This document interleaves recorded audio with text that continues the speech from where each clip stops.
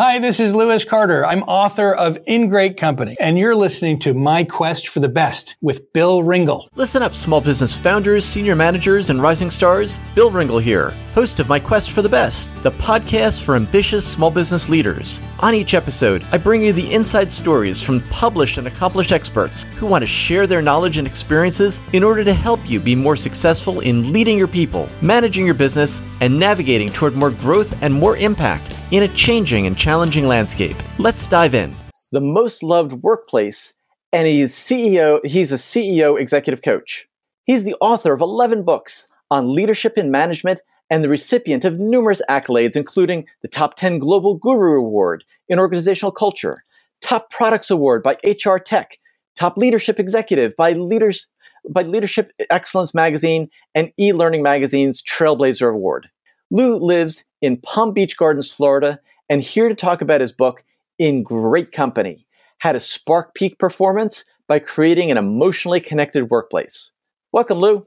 Hey, Bill. Good to be on with you today. Good to see you. It's good to be with you. Tell me, Lou, when you were growing up, who's somebody who influenced or inspired you? Influenced or inspired me. The first person that came to my mind was my dad. And he was and is, he's still around. So he was the owner of a small business, my family business, and located in a small town, Waterford, Connecticut, employees about 100 or so. And he really taught me the value of getting up early, working extremely hard as you could to get to your goals. And for him, he just worked tirelessly. He would travel all around the Northeast and be a really wonderful friend, confidant, and counselor, good person to all of his clients, and had a great sense of humor. He always made everybody laugh, and people felt comfortable around him as a result. And I always looked up to that and always really loved that about him. So Dad owned a 401k TPA operation, which was part of our larger family business, which was insurance. And yeah.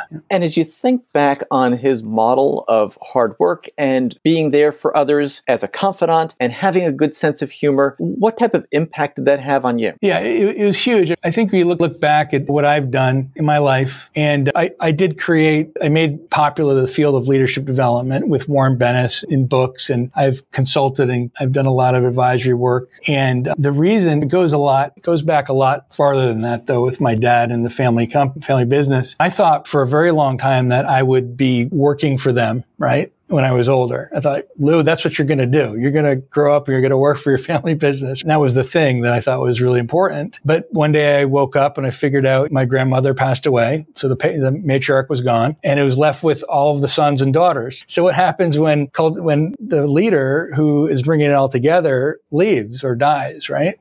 The glue is gone. And they become glue if they're a horse, if they die. So what happened was, once she died, everybody started fighting and the culture eroded and it went to nothing. And so we had employees left. They got sold out to a larger company.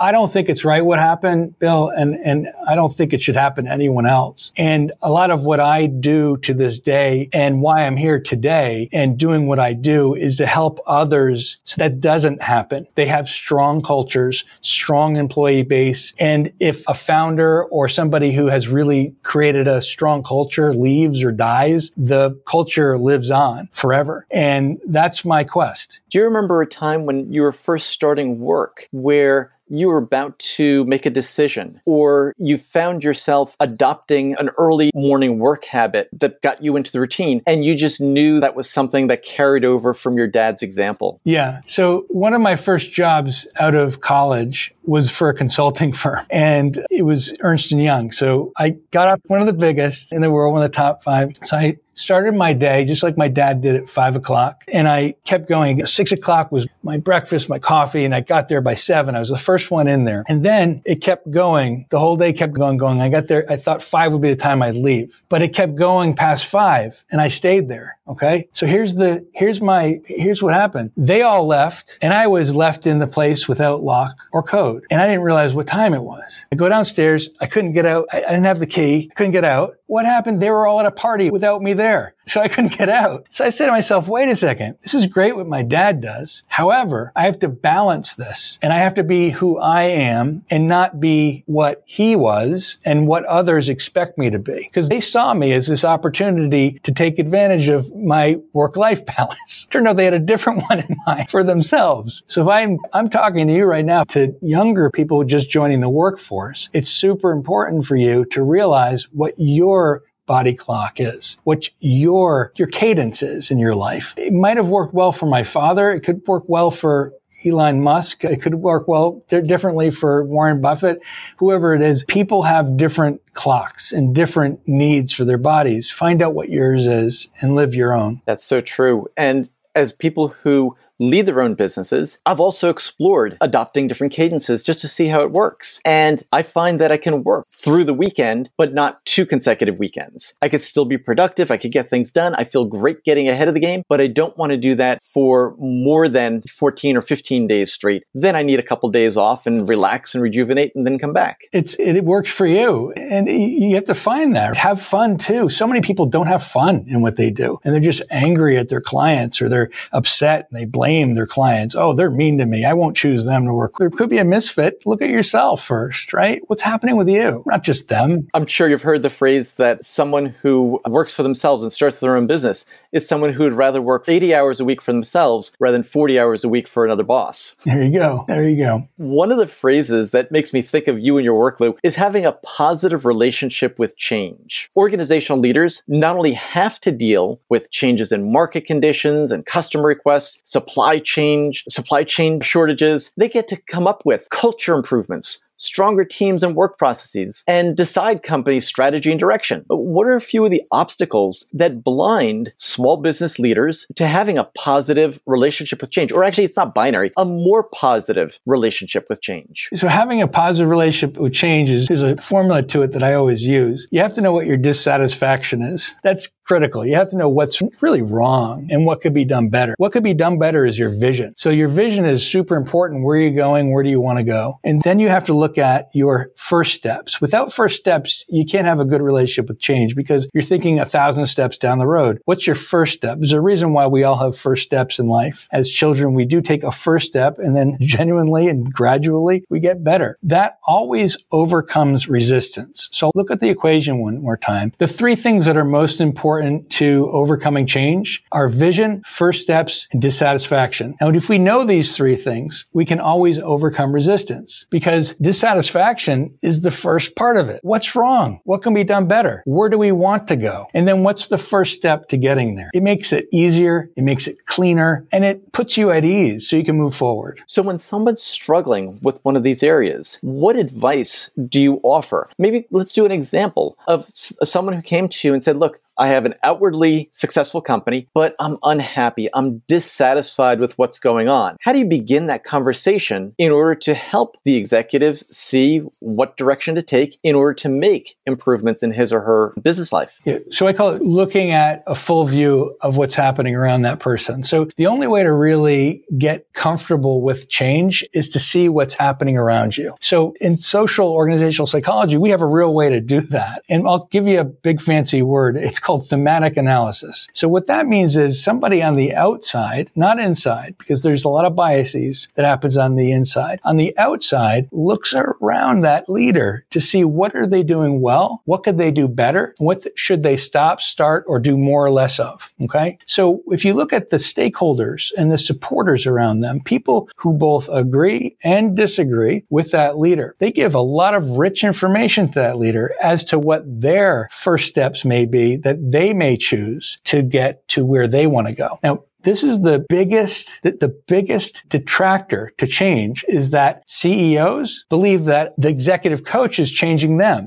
It's the CEO that's changing themselves. The CEO who is changing themselves. They decide what their goals are. They decide where they're going. They decide which parts of that information that they're getting from the outside, inside their company, their external information is both valuable or not valuable. So you can get some information that is from the vending machine machine, or you can get some information that is a diamond. They have to decide which one's best. And I'm sure they're also deciding which are valid and which are not valid. I'm sure that people come up with ideas that they should do as first steps that they think is just not aligned with where they want to go. That's right. Lou, how does thematic analysis differ significantly from a 360 review? It's a big difference. People often use simple surveys and they just send it out. And they take, first of all, here's what happened with surveys. People get really upset with surveys, and surveys cause a lot of fatigue. And that fatigue often creates a sense of anger among people. People get angry at surveys. What are they really getting angry about? Yeah, doing them, because they're usually really long and they require a lot of time. We always have mini surveys after the thematic analysis. So thematic analysis means that you take the time to interview, create relationships with people who can help that leader get better. And that leader has a relationship with those stakeholders. They become their allies and they create alliances with them, because alliances is the most important thing to actually create inside of your ecosystem as a leader. You'll see if you look up alliances in organizational psychology, it's a whole body of knowledge around alliances that say when you have people who want to help you get better, and it in turn helps them do their job better or helps them achieve more, you actually create an ecosystem where everybody gets better and a world of work where everybody wins. That's terrific. One of the other charts that stuck out in the book that really jumped out, I thought that would be really useful to talk about, is the positive design grid,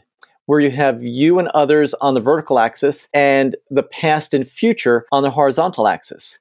How is it that you introduce that as a tool and let people work with it? Yeah, so the positive future grid, if you kind of look at it, it does these crosshairs, right? So I'll go this way because it's opposite. So on this side of the positive future grid, you'll see the past of how others perceive you. And then there is the past of how you perceived yourself. So it is really important to start from that place of, this is how I saw myself. So let's talk about Laura. She was the CEO. Let's do it again. Let's do it present tense, because I don't want to do was as a president. So let's talk about Laura. Laura is the CEO of a small biotech company that has a lot of VC funding. She's never had experience with getting VC funding and being VC backed. And she had to work her way into feeling comfortable with this role. So her past was about completely different ideas of herself. So before, she was the SVP of branding and marketing of a completely different company. It was a small technology company. Okay. So it had some similarities, but it was different, biotech. So she said, in the past, I was below the CEO. I did not have the CEO level. I only have one divisional area, and I now have to look at the whole. So I have to look at how to work with investors. I have to look at how can I sell? I have to look at business development. I do have to look at branding and marketing. I have to look at legal. I have to look at compliance, external relationships. The whole became the whole system. If you look at the whole system, became larger. So whole systems change and CEOs have vastly different work than SVPs. And that's what she knew. She knew that had to happen. On the positive future design grid, she was thinking of herself as that old SVP, okay, where she could only do branding. She could only do marketing. And others thought of her in that way as well. But one or two people believed in her that she could do it because of all of her successes in branding and marketing. And she did that branding and marketing at a different company and then came in here. Yeah, exactly. Now, here's the thing about what happened in this company. She made the mistake of doing just branding and marketing and having a myopic mindset. She did that. So what she perceived about herself and what others perceived about her, it got entrenched, right? So it came true. And the board noticed it. They said, you're not doing the legal relationships. You're not creating alliances well. And you're not maintaining this VC-backed relationships like we need you to. You don't get it. So she was in trouble. She said, and the board said clearly, if you're going to keep working in this way, you're going to lose. We're not going to keep you anymore. And there's some really bad statistics for CEOs. Over 60% of CEOs get fired. They get fired because of relationship issues, communications issues, just like this. And when you're a CEO, you have to have the entire view of the whole company, including your board. And your relationships are much broader. Your work is much broader. And you must bring yourself into that way of being. So future grid, she had to view herself in that larger way, the second part of the grid, okay? So she had to listen to all that feedback coming to her from the board, from all of her peers, from people who didn't believe in her and did believe in her to help her get better. And she had to change the way she thought of herself. You really think about this for a second, Bill. Like, you have to shift who you are in the moment, right? You really do. So if you became just your podcast and you're an executive coach now and you help change cultures, you for a living, right, Bill? Like you're a strategic change agent and a consultant, and you help companies change and grow. And just what if just in one split second, right, you were asked to be CEO of Pfizer just tomorrow? A lot would have to change. A lot would have to change, right? In one moment. This happens to people. They get opportunities immediately, and then it's, real work start. And you have to realize that it's one moment in time, okay? And that's when the first steps start. And you go slowly and you keep something in your wallet that says, this is where I want to be in 5 years, 10 years. Because just because you're the CEO of Pfizer right now doesn't mean you're going to be the CEO of Pfizer in 5 years. It also doesn't mean that you will stay in your position very long with statistics. What happened with Laura and how she was able to use this future view of herself in order to make the changes to encompass everything, both in her own role and her relationships? Laura it took her a long time for her to do it. She's still on that journey. So the CEO of Pfizer, whether the CEO of Pfizer or anybody else, you're constantly having to be on that journey. And you're going to make a lot of mistakes along the way. I'm not saying Laura's perfect. She's not. She's working at it every day. How long would it take Laura to become the perfect CEO? I don't know. She has to continually get successes constantly, achieve them, put the arrows in her quiver so that she can develop the sense of self. It's going to take Laura a long time. And it's going to take the board a long time for them to realize that she can stay. My message was where I was getting to there was that it doesn't matter if you're CEO because you're only as good as the success that you have now. Tomorrow's going to be a different day. Now, the CEO, I'll give you another example, CEO of one of the largest exchanges in the world, New York Stock Exchange, he was in his position when they were merging with Euronext. And what Duncan said to me was, Lou, I don't think of myself as the CEO of New York Stock Exchange Euronext. I don't say, my name is Duncan Niederauer, CEO of Stock Exchange Euronext. I say, I am this position. This position is greater than me. So the President of the United States is greater than the person. The CEO is greater than the person. The CEO role is greater than Laura. So the Positive Future Grid, while she might have used it, you're constantly reaching out to that second part of the Positive Future Grid. There's no necessarily success other than the success you have in the moment. You have to constantly be reinventing yourself, especially at that high role with such pressure. And it's not something that'll come easy. It's not just an easy thing where you say, one day Laura is there. She's not going to be there, ever. One thing that occurs to me, Lou, is how a grid like that can be very helpful to companies that are adopting and adapting to change. So for instance, with the pandemic lockdown, they could say, in the past, here's how I thought of myself, and I measured my success by the size of my office and the size of my desk and how many people were on my calendar to wait outside and have meetings with me. And now we're all setting up Zoom calls. And now we need to reach out and be more proactive with forming those relationships so that everybody knows that they're included and has that sense that the company's making progress and is counting on them to deliver the goods for what they've promised to deliver. What else have you noticed that might come in handy for people who are managing remotely and looking to bring their teams together in a stronger way? I just want to go back because I want to make sure that people understand that at the C level, it's not like you're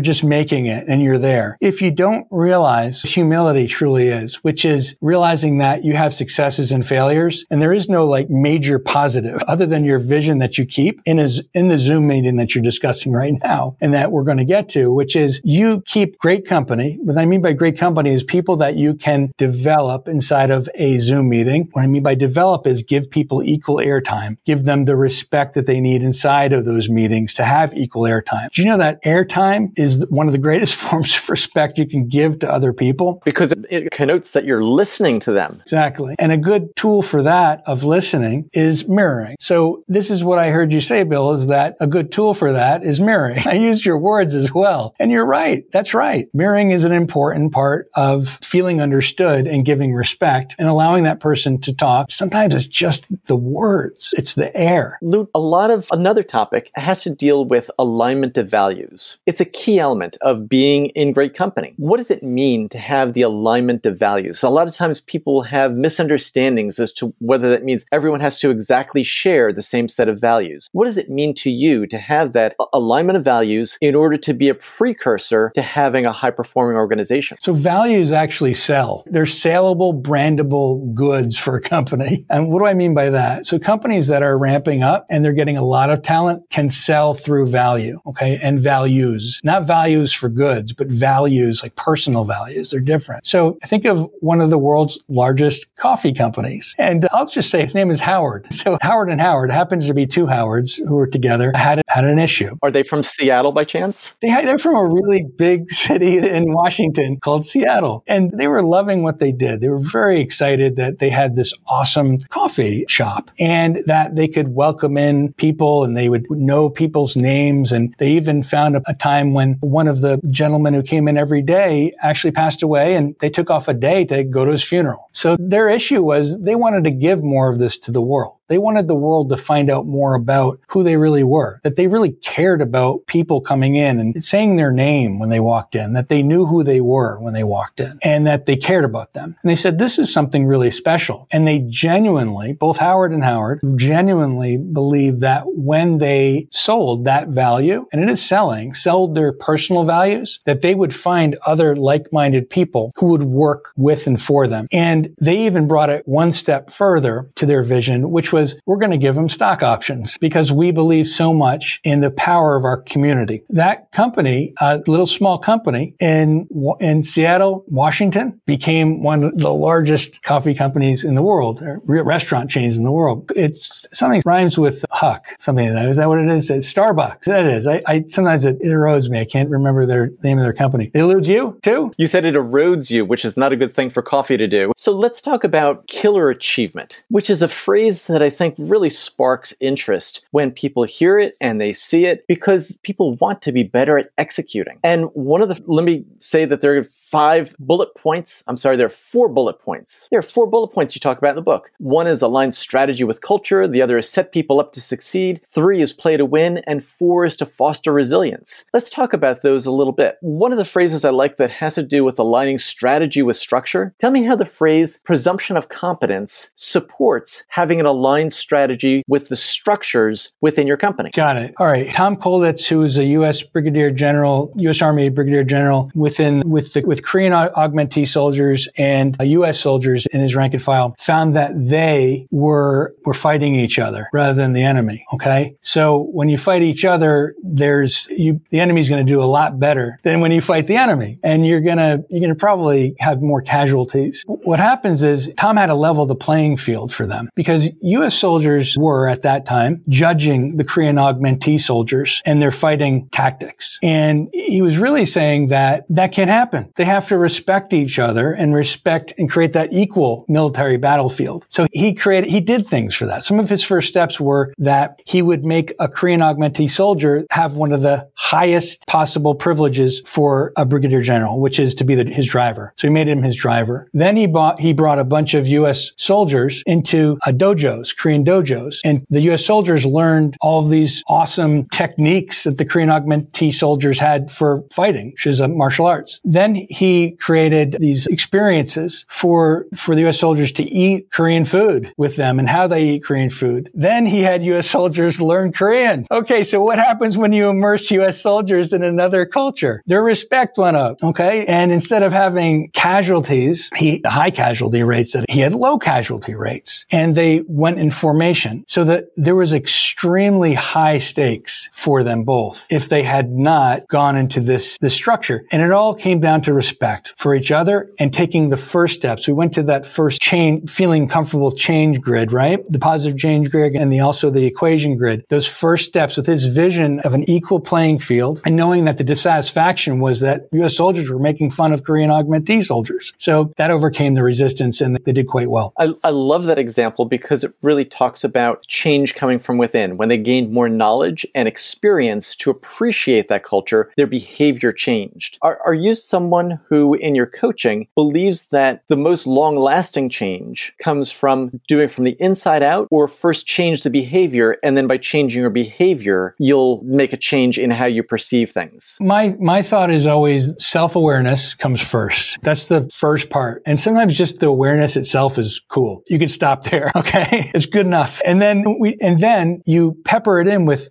perception of yourself. And people may think different things about you. It's okay. It's okay. What matters is, can you get your vision and goals to the next step with the knowledge of their perception of you and your own perception? Because you can't control other people's perception of you. That's a losing battle. You ever try to change somebody else's perception? What's going to happen? Or do you ever try to tell somebody to do something? What are they? They're not going to do it. Some people say, oh yeah, I'm going to do that right away. But no, we're not trying to change you. We're not trying to change the way you see me. We're trying to work within that understanding. Yeah, and adding the respect. That's so important. The next point about setting people up to succeed, you talked about Jazz Pharmaceuticals making a commitment to really developing their people. And it wasn't just, oh, here's a couple of workshops you could choose from. Talk about what they did and what that meant for the people who work there. Yeah. Development means a lot. Development means a lot to people. They know that they're being invested in. They know that they're there for a reason. They know that they're there for the long term. When you invest in people, there's a effect on somebody. So they're thinking, they just put extra money into me. I better take advantage of, as well as number two, I better do something with and show that I'm doing better, right? So when your parents invest in you for college, or you get a loan, or you work really hard for that loan, there's a reason why you're working hard, right? You're working hard to get better, to get, not, could be great grades, it could be for better social relationships, whatever it may be. You're working to get it. So education and development as a tool for all companies is essential, because you're giving them what they're used to in their construct of life. People are used to being invested in for their development. And when we give people that gift, they usually take advantage of it. When they don't take advantage of it, they're probably there for the wrong reasons, or they just don't value development in some way. And then you have to think twice about those people, because people who do not value development and growth and their understanding of how they are perceived inside of the culture, they may have a rift to where they really want to go and where you wish for them to become even better. People who want people to get better are wonderful. These are great people. These are the most wonderful human beings you could possibly get there. They actually want you to be better. And you have to relax your mind to that. That actually occurs. There's somebody out there who's trying and wanting for you to get better and succeed in your company. Did you work with Jazz when they made this decision, or did you learn about it secondhand? Can you share some of the insights that you gained watching what happened when Jazz made that investment? So I'll talk about Eric. So he's real, actually. So he's a real guy. He's a wonderful head of leadership development, organization development. And he was at a point where he said, look, we really want to create a standardized leadership development program. And he had to get buy-in for this. He had to go to the top of the company. He had to form relationships. He had to look at the best possible ways to do leadership development inside of Jazz. So he had a very big edict. It was huge that he created and that other people believed in him that he could do. So his business case was this. We not only find high potentials, we give opportunities for development to everybody. Opportunities for development to everybody. And that included organization development teams where they took part in developing great things for the company, developing more creativity and growth, giving the 360 degree, as you mentioned, feedback to everybody, and giving them the opportunity to grow throughout their career. So this doesn't just happen anywhere. It happens with people who believe in this area of leadership development. It happens with people who know how to get the buy-in from senior managers to believe in it as well and see the value across the board. It has transactional value as well for them. So if you have leadership development, that's great transactional value for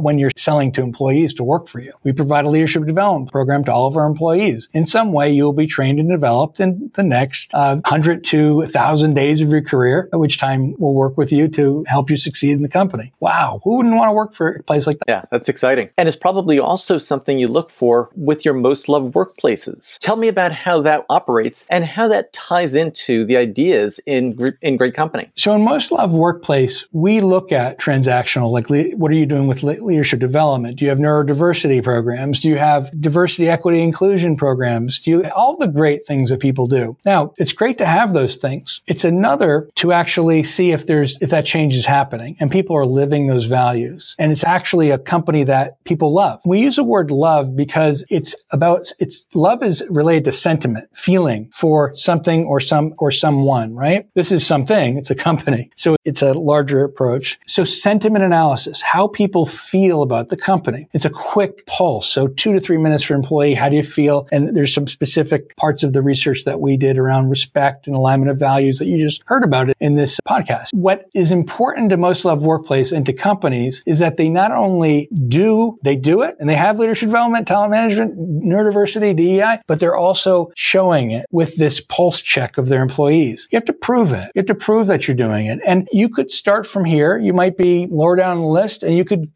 get to the top of the list. There's ways to get there because you give you the roadmap. It's on the pulse survey. You can get it. So it's about agreeing that you will get to a place where high sentiment is part of the success of your company. And it is better to be loved than feared. Some don't always believe that. However, our research shows that it is. Doing this survey for how many years now? Yeah, 10 years. So 10 years of research. Over 10 years of research, have you been able to show a correlation between a rise up the most loved list and also the business output, the metrics of success for a viable growing company? Let me give you the metrics. That's the one you'll want. So, okay. With high employee sentiment toward the company, we found that employees are willing to work harder and stay longer. How much? 3 to 4 times more. Whoa, let me just stop there. Not 3 or 4%, 3 or 4 times longer if they love the company. Yes. So they're willing to work 3 to 4 times more and longer. Okay. So they stay longer, retention, and they produce more, productivity. Okay. So there's a big word in org psych called voluntary discretionary effort, which means that I'm not just going to do my job. I'm going to do what's around my job and more around my job because I love my company, because I have high sentiment for the company, truly believe in it, and align with the values, feel respected, know what my outcomes are going to be. And that is the part of your life you're spending and you're excited about the most, right? 50, 60% of your time is on the job. You better be at the one that you love the most. 3 to 4 times more productivity, voluntary discretionary effort, and stay longer. Those are strong numbers. I have a strong question for you next. Lou, are you ready for the My Quest for the Best lightning round? I am, yeah. All right, ready. So we started off talking about who's someone who influenced or inspired you growing up. You talked about your dad. When you were a teenager, Lou, what's a song that you loved? I Could Feel It Coming in the Air Tonight by Phil Collins. Great song. How does it go? I could feel it coming in the air tonight. Oh, Lord. I've been waiting for this moment for all my life. And it's got these punctuations. Yeah, it does. Yeah. It does. Yeah, that's really why I loved it, because I've been a drummer since I was 10. I love the fact that Phil Collins had open drums. And when he did that, he had a really cool way of jiving with his own personal way of being. And you look at great talent. When I look at great talent like Phil, like he had his own way of being and it was only Phil. You couldn't be there's no other Phil Collins in the world. There's no other Ben Folds in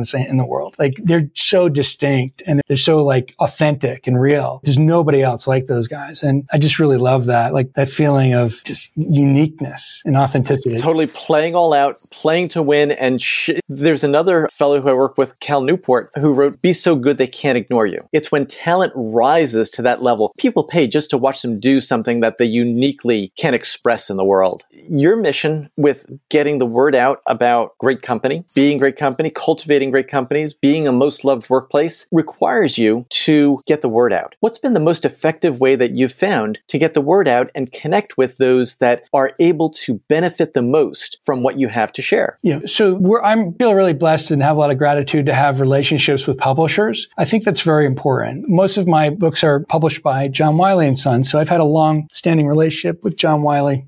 And also now with Newsweek, which is really exciting to me. It's the beginning of this kind of relationship where we get more distribution. There's a larger audience and it's with a publication I respect. And so that's really how we get out to more people, is through larger distribution channels. And that's really our way, is that we are able to reach more people. We're able to give and get respect with those publications, which we love and have a great working relationship with. Lou, you're involved in so many different activities and areas. Do you have a tool or system you use to help you stay on track and productive? Yeah, no. I used to. There's many others. I could rattle off our stack. I use Google Docs. I'm a G Suite enterprise guy. I really am. I have my other tools are people who help me. So the answer to your question is, do it again. Do you have a tool that helps you stay productive? Do you want to say it again? Just go ahead and we'll edit. Google Suite. We're a Google business, so Google Suite is really important to us. So I use Google Docs, Google Calendar, and absolutely, that's our main tool. We feel most comfortable on it, and it's done really well for us. What would you say is the best business advice you ever received? Best business advice. I've gotten two different pieces of advice. One is never get a partner and always be alone. And the other is get a partner and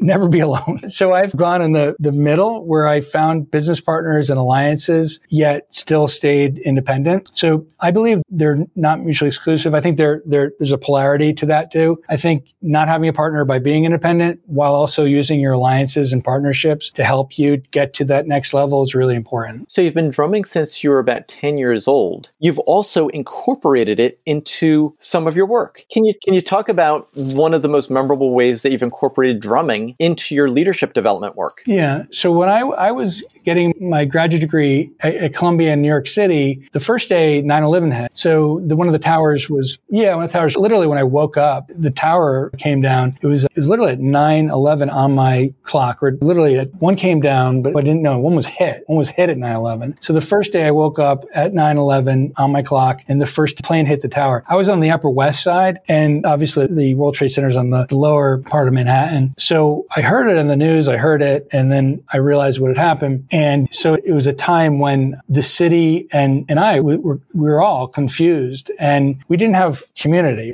Everyone was leaving, and they were running across the Brooklyn Bridge, and it's ridiculous. Everyone left, and nothing to laugh about. However, I'm confused and scared. Yeah, panicked, confused, scared. They had lost lives, so people had a lot of trauma, personal trauma, and the trauma often manifests itself in different ways. People go to alcohol, they go to drugs, they go to different methods. I always say HALT: hungry, angry, lonely, tired. And when you're in these situations, will all run you to either eating or to doing something that may harm you. So I said, look, anybody who's feeling like that, first of all, the first thing you do is, if you feel like you're doing something that might harm you, and I say this disclaimer to everybody, call up the suicide hotline. You must do that. So I disclaim that. I also said to everybody, if you're feeling bad after you've done all that stuff and you do your work and you have your therapist, which I'm telling everybody to do, and if you have to go online to get one these days, mytherapy.com or one of the about 10 out there, what's important to do is join a community. Okay. So my community was a drumming community. So we did that in the campus of Columbia University, and it became a way for people to express themselves and have fun and do something perhaps they've never done before. And which is if you had other people drumming with you, they brought drums and everybody followed along. Yeah.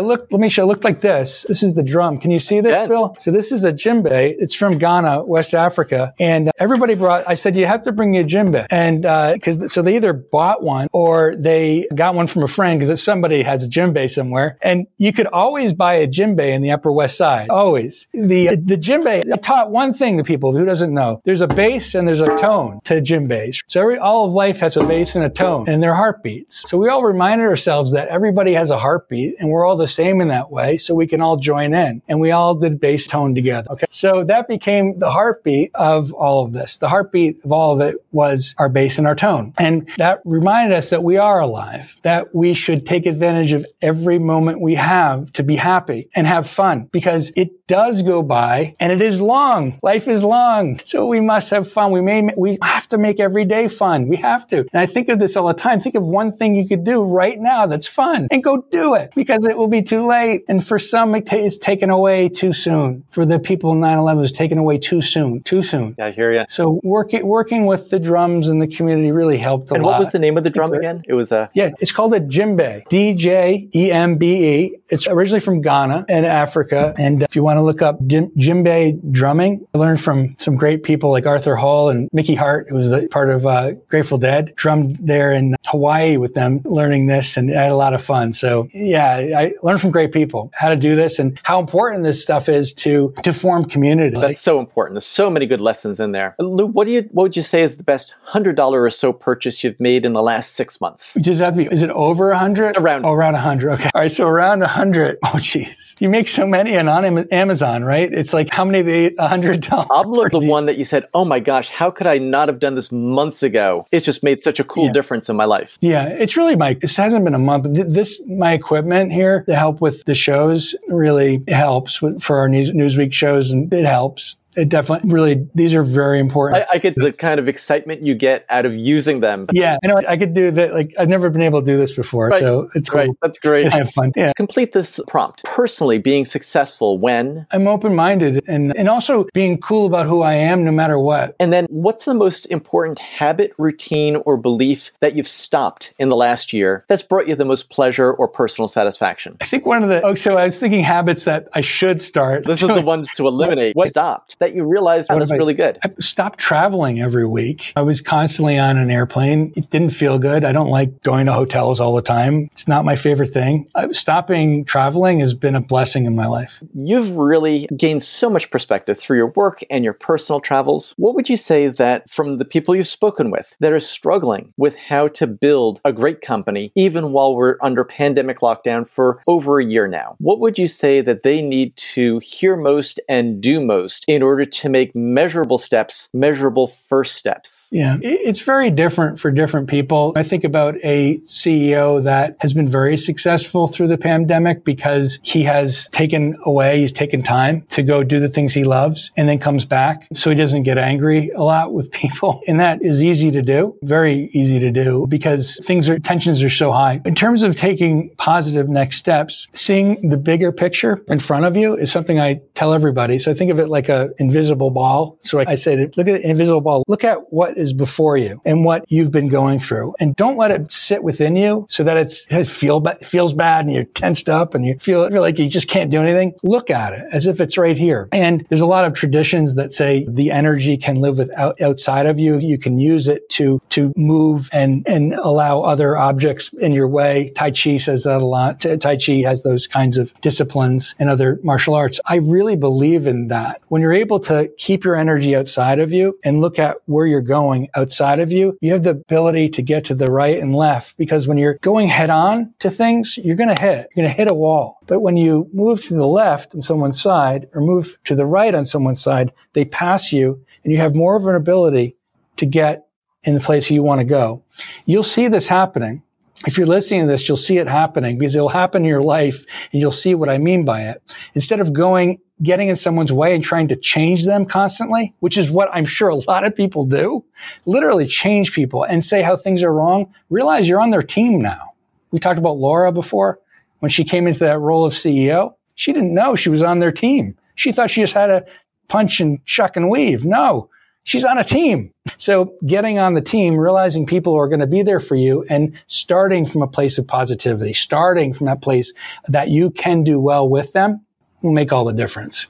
Lou, you have shared so many great ideas with us on My Quest for the Best. I want to thank you so much for sharing what a great role model your dad was in being someone who worked hard, got up early, and cared about people and really made them at ease.